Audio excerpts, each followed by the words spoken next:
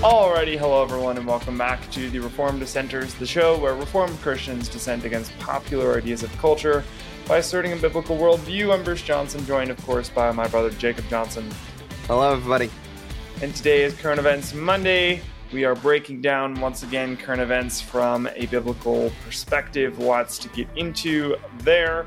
There were elections last week, and that has numerous implications across the country. We'll be discussing one of those particularly in depth, which also connects to a larger issue culturally that really needs to be addressed. So, some not so great stuff happened, which is what we'll be discussing, and you should know about it. But then after that, we've got some theological stuff, so Jake's got a warm-up for us, and then I'll be talking about the peace and joy of a Christianized nation. So that horrible thing happened last week. But what is it actually going to look like in 100, 200, 300 years from now when we have more Christianized nations, or when a nation emerges more Christianized than America, or America is revitalized? What does it look like when a nation is actually Christianized? So, lots to discuss here, but before we get into all that, we have to do what we always do, which is talk about our verse of the week. Our verse this week is Psalm 34, verses 1 through 3. So 3 verses. This passage says, "I will extol the Lord at all times. His praise will always be on my lips. I will glory in the Lord. Let the afflicted hear and rejoice. Glorify the Lord with me. Let us exalt his name together." And again, that's Psalm 34, 1 through 3. So this is one of those instances where we talk about how we vote, we talk about how we build businesses, we talk about how we structure societies, we talk about how we have a Christianized nation, and things like this are how we can do that, right? Extolling the Lord at all times, his praise will always be on my lips, right? This is that idea of not having sections of society that are just let go. That, that can just stay over there, and that's fine. But we'll Christianize this part of it, and we'll just leave that part over there unchristianized, right? There are no parts of society that we can just neutrally say, we don't have to Christianize that, right? The praise of God should always be on our lips. That's why it's so great to work at Christian companies, be able to work alongside fellow brothers and sisters in Christ all day, because then the praise of God can always be on your lips and you're not being fired because of it. But if you are, and you're in a place where you think that's going to happen, well, maybe you need to consider, why? Why am I still here? How can I get out of here? How can I work in a place where I can actively be building the kingdom so that the praise of God can always be on my lips, and there isn't this constant threat of being fired? Because you'll sit in one of those companies and you'll think to yourself, well, I should be a good witness here, and I should just, if I go, who's going to spread the gospel here, right? But are you actually doing that? Are you actually living in a way that will spread the gospel? Are you actually allowing the praise of God to constantly be on your lips, or are you more commonly doing the human thing and thinking logically and thinking, if I get fired, then I can't spread the gospel. And if I spread the gospel, I get fired. So better not spread the gospel, because then I get fired. Oh, shoot. Right. There's the vicious circle. So think about that. How can you be building businesses where the praise of God can always be on your lips? How can you always glory in the Lord, and how can you let the afflicted hear and rejoice? How can you glorify the Lord with other people and exalt his name together with fellow saints? How can you be doing that? So I think this passage is a really good call to those sorts of things. So, all right, Jake, what do you got for us? You dug into one of the things that got voted on last week. What's on the docket for today to discuss? So I've recently heard about elections that happened. And if I'm stupid, please let me know. But I didn't know that those affected these types of things. Well, no, obviously voting for people. I don't mean it that way. but I didn't know, like, while you were electing a person, and I think it was the House and Senate that it was electing, right? Isn't that the elections that were going on? Sort of. So they were also state elections, right? Local elections. Okay. And so what happens is there are ballot measures. And we had this in Pennsylvania back in 2020, actually. That was the first year I could actually vote, which was like, woo. And we got to vote on the lockdowns. We got to vote on emergency powers. Should we allow the governor to have emergency powers and all those sorts of things? And so I got to vote against giving the governor emergency powers, which was such a cool feeling. So this was one of those things, right? It's a ballot measure because there are just some things that have to be passed down to the people directly. So it doesn't go through the House of Representatives, or it does, and there's a special process. But at the end of the process, it has to go to the people, and whatever the people decide, that's what gets passed. So that's what this was in Ohio. So I didn't necessarily, I knew ballot measures and all that type of thing, but I didn't know that those were considered elections, or if those were coupled in with this. So they happen at the same time. So when elections happen, usually big things like this will happen too, because the ballot measures happen at the same ballot box. So sorry if people are like, what? Jacob doesn't know about this? I'm sorry. I'm not stupid. I just didn't make that connection so you could consider me stupid. That's fine. I'm okay with that. Well, I didn't before I had to vote for it either. So, well, leading up to it, we got a preview of the ballot, and I'm like, what is this extra thing? And I had to look into it and get it explained to me. Until you actually run into it. That is what I'm going to be talking about today. So, abortion. Again, we're back on this topic. It seems like almost every other week I'm talking about abortion or something like that. But it happens to be the key topic this week, and because Ohio just signed into its state constitution the right to kill children. Innocent children. That's what they signed in their state constitution. Yeah. Wonder if that would be in our national constitution. What if that was in the U.S. Constitution? That would be awful.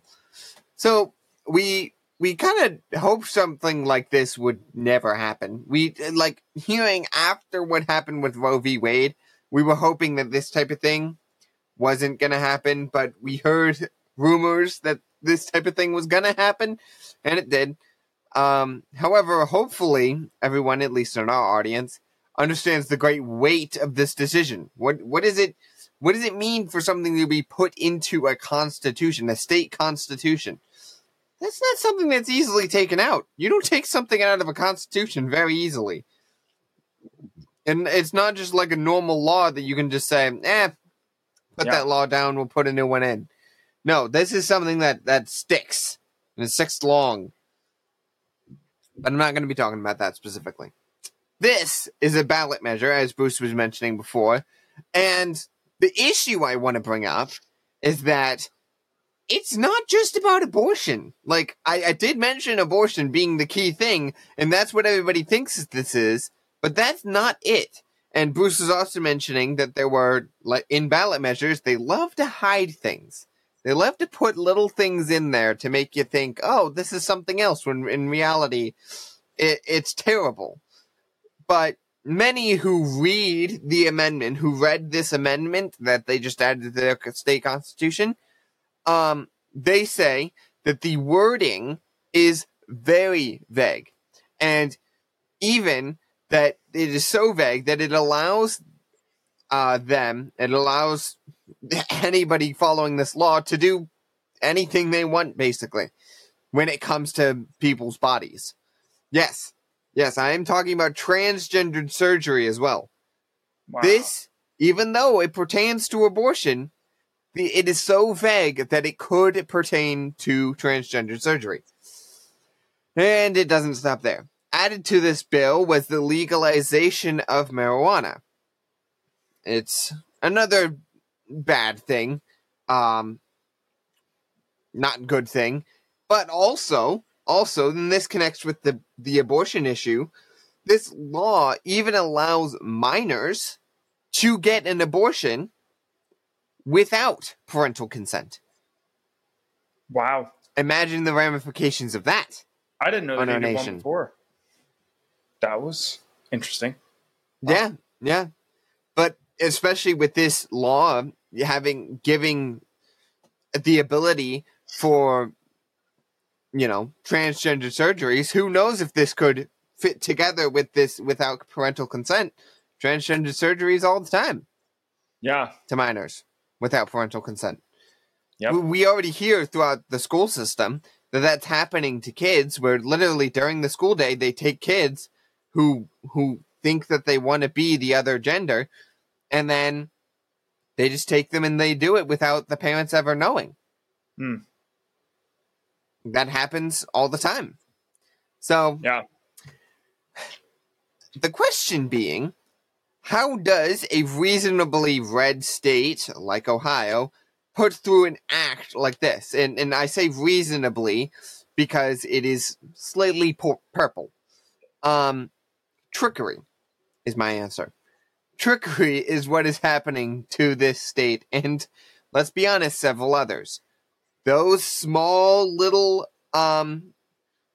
watermarks people were calling them? I think they're, I thought that was, are they earmarks? Earmarks, that sounds a bit better. Sounds a bit closer to being right. But inside of these ballot measures, there are small little things that, unless you read through the 1,000-page paper, you won't see them.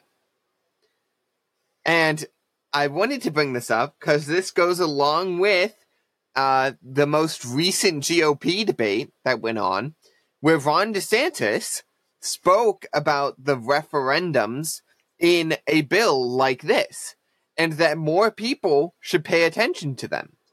Of course. Yeah.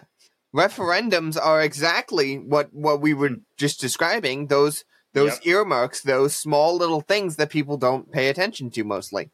But they are there. They do a lot. Surprisingly enough. Well, I mean, it's the trickery of the left. That's how they've done what they've needed to get done. However, before I speak more about all of that, I first want to mention another reason for this law being able to be passed. As Bruce and I have said before, to quote Tug Wilson, as goes the pulpit, so goes the culture. Christians are responsible for the wrongdoings of our current culture.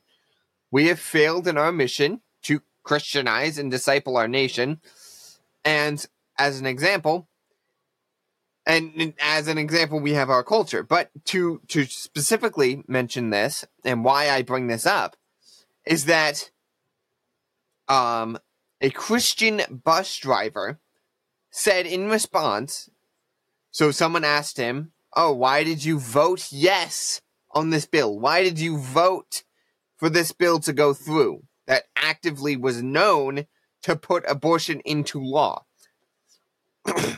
This person's response to that question was, we don't want the government playing God either. So, of course. Wow. My response to that would be, yes, we do. The civil government, and not what you think. Not what you think. Yeah. It is not a God in and of itself, but it plays God. It needs to. The civil government is God's servant for good. It is literally playing the role of God. He enacts God's law. And I understand you think that I mean that when I say that it is playing God, it can do whatever it wants. No, I'm saying it is playing what God wants him to do. It is playing that role in our society. Hopefully that makes sense. And hopefully people are not like, wait, you're being hypocritical. You said that differently before. No, I'm not contradicting myself. I'm saying I just have a little bit of a different way of wording that. But back to the first point of trickery. Republicans in Ohio were tricked into thinking this ballot was something else. most people thought they were voting on the Republican base, when in reality they made the biggest blunder we have seen in a while. Which is, I say while, but the last blunder was not that long ago. We're making blunder after blunder, which makes complete and total sense given our current society. With that being said, this directly correlates to my theological warm-up. And I really want to speak about the correlation between those two, trickery and Christians failing. Mostly in the fact that Christians are failing, or to rephrase that, Christians are very much passing at being ignorant. They're very much passing the test at how ignorant can you be. I titled my theological warm-up, The Angelic Demons. And let me start out with a verse, 2 Corinthians 11:14, which says, "And no wonder, for even Satan disguises himself as an angel of light." That kind of is to show you why I decided this verse. Why I decided this title, The Angelic Demons. Because even the evils of this world will disguise themselves as demons. And why is that important to us as Christians? Well, that kind of should be obvious, but I will explain that in a little bit. I also go to Revelation 12:9, which says, "And the great dragon was thrown down, that ancient serpent who is called the devil and Satan, the deceiver of the whole world. He was thrown down to earth, and his angels were thrown down with him." I bring up this verse to talk about the deceiver of the whole world. Again, to the very point that Satan is a deceiver. Evil is a deceiver. There will be trickery in this world, and we shouldn't expect anything less. Satan basically is a deceiver. He tricks. And his angels of darkness are no different. His offspring, the evils that he instilled in this world are not that different. God defeated the evils of this world, but that does not mean they don't want to bring us down with them. They hate God's creation, so, therefore, they hate us and will do anything to destroy us. So, don't trust them. So, therefore, what is our call? What are we to do against such evils? I'm not speaking about just going to church or trying to save a church congregation of saved Christians. Obviously, going to church is vital, but I'm speaking more specifically and practically. What are we actually talking about here? Going to church is great, but what are we talking about specifically here? God says to us in Scripture, for us to be wise and discerning, we are to cut through the lies and deception with what? Truth. Hebrews 5:14 says, "But solid food is for the mature, for those who have their powers of discernment trained by constant practice to distinguish good from evil." Wow. That's weird. God telling us to actually do some work, to be mature, for us to have our powers of discernment trained. What is training? Training is a very long process, arduous, in fact, of continually practicing and doing something till you're good at it. And what are we supposed to be good at here? We're supposed to be good at discerning good from evil. Being able to see that, specifically in this world. Philippians 1:9 says, "And it is my prayer that your love may abound more and more with knowledge and all discernment." Paul prays that we would grow in knowledge and discernment.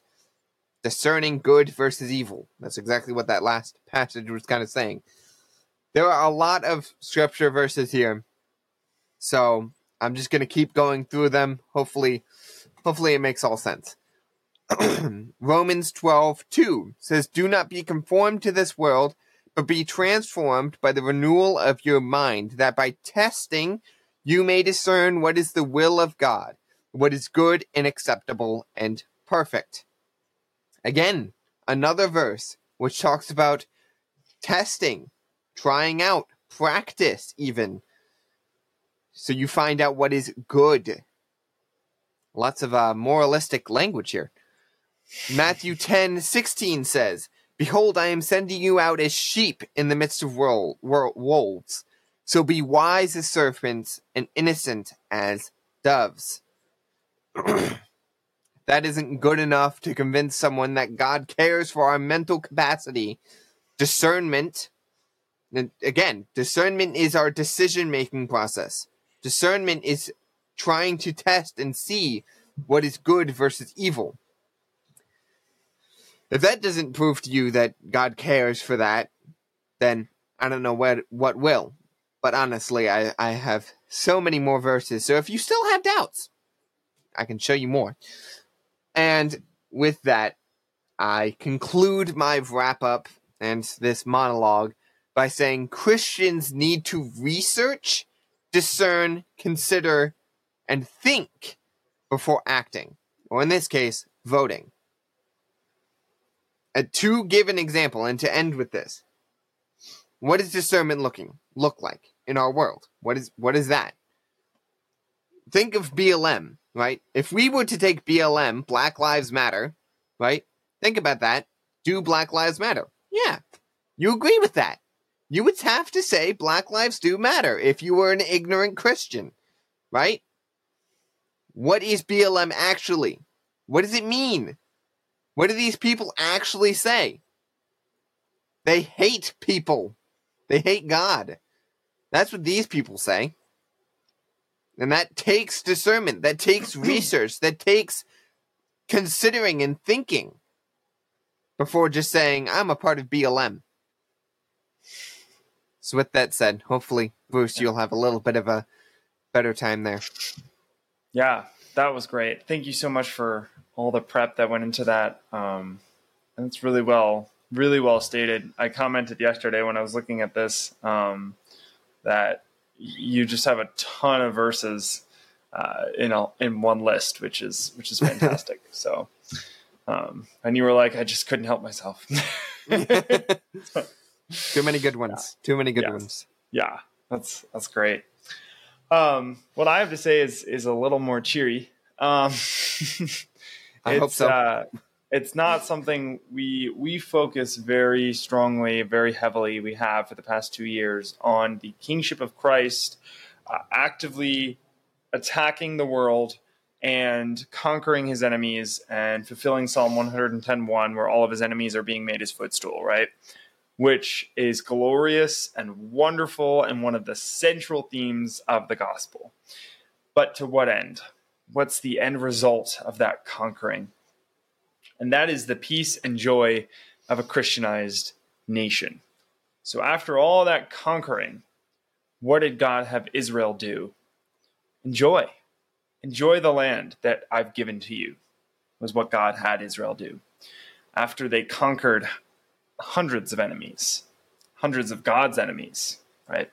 And so what does it look like to describe the peace and joy of a Christianized nation? Quote, "Blessed is the nation whose God is the Lord, and the people whom he hath chosen for his own inheritance." Psalm 33:12. Things work best when they operate the way they were designed to operate. When God originally created this world, he designed it to operate in a state of bliss. We've talked about this state of bliss, the state of peace and prosperity. And that's Genesis 1:31. The command was for humans to be fruitful and multiply, and we were given the perfect environment to do just that. That's Genesis 1:28, if you wanted to look into that. God placed man in the garden, Genesis 2:8, and gave him incredible places to explore, Genesis 2:10-14, and he provided him with a perfect existence on this earth. It was glorious. It was bliss, right? It was the perfect union of heaven and earth. And then the fall, of course, ultimately cursed man's existence and caused all of earth to groan until Christ came. Now, in the age of restoration, we're in the age of the restoration of all things.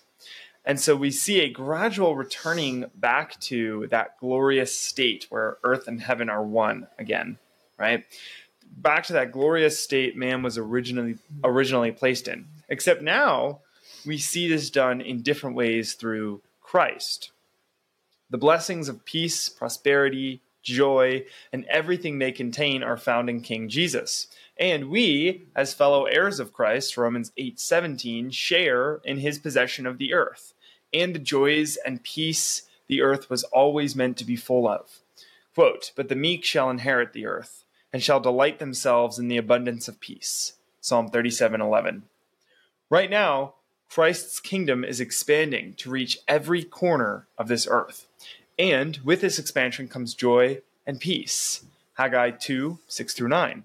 Because we are being restored from one degree of glory to another, 2 Corinthians 3:18, back to what we were originally created to be, this joy and this peace comes with it, right? It comes with this expansion because of what we're being transformed and restored back to.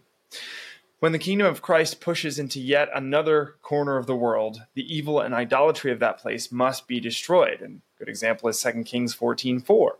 In the Old Covenant, God conquered the land through Israel and used them to wipe idolatrous heathen worship from the parts of the earth, right? From large parts of the earth. Today, though, he works through his church to recreate all of the wicked heathen practices and institutions in his image. So he's actively recreating everything that the heathens have, right? The meek are going to inherit all of that. All of the things that they have, God is restoring and recreating in his image. And that's what we're working towards through Christ. We look for opportunities to restructure the things God has put in front of us, according to his word, Colossians 3:17. Now, this is not an easy task, but we're guaranteed that it will be successful, and we can see that in 2 Corinthians 10:4. In the end, quote, "The earth shall be filled with the knowledge of the glory of the Lord as the waters cover the sea," Habakkuk 2:14. This will be the ultimate culmination of joy and peace. And every time we use the word of God to build Christian societies, businesses, and institutions today, we catch a glimpse of the joy and peace Christ is working into this world through his kingdom. And this is Isaiah 2:2-4. This is glorious. Quote, "It shall come to pass in the latter days that the mountain of the house of the Lord shall be established as the highest of the mountains, and shall be lifted up above the hills. And all the nations shall flow to it. And many people shall come and say, 'Come, let us go up to the mountain of the Lord, to the house of the God of Jacob, that he may teach us his ways, and that we may walk in his paths. For out of Zion shall go forth the law, and the word of the Lord from Jerusalem. He will judge between the nations, and will decide disputes for many peoples. And they will beat their swords into plowshares, and their spears into pruning hooks. Nation will not lift up sword against nation, neither will they learn war anymore." And that's Isaiah 2:2-4. That's what we're working towards.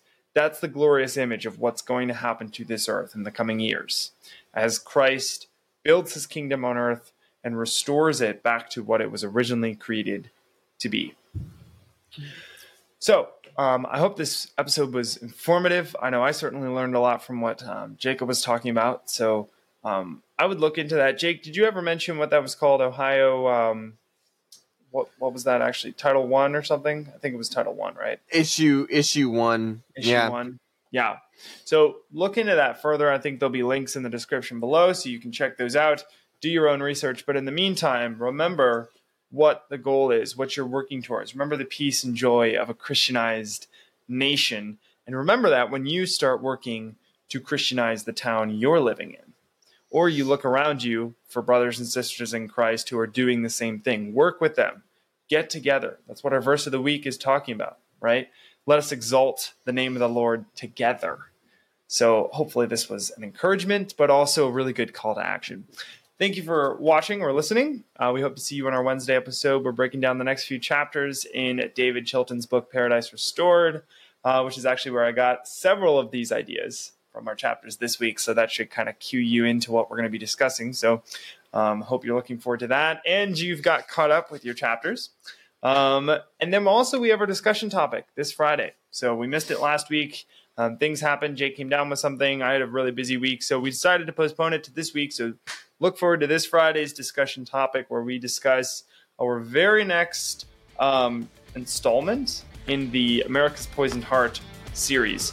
and we hope it's interesting. So thanks for listening, watching. We'll see you then. And remember, everyone, in all that you do, do it as unto the Lord.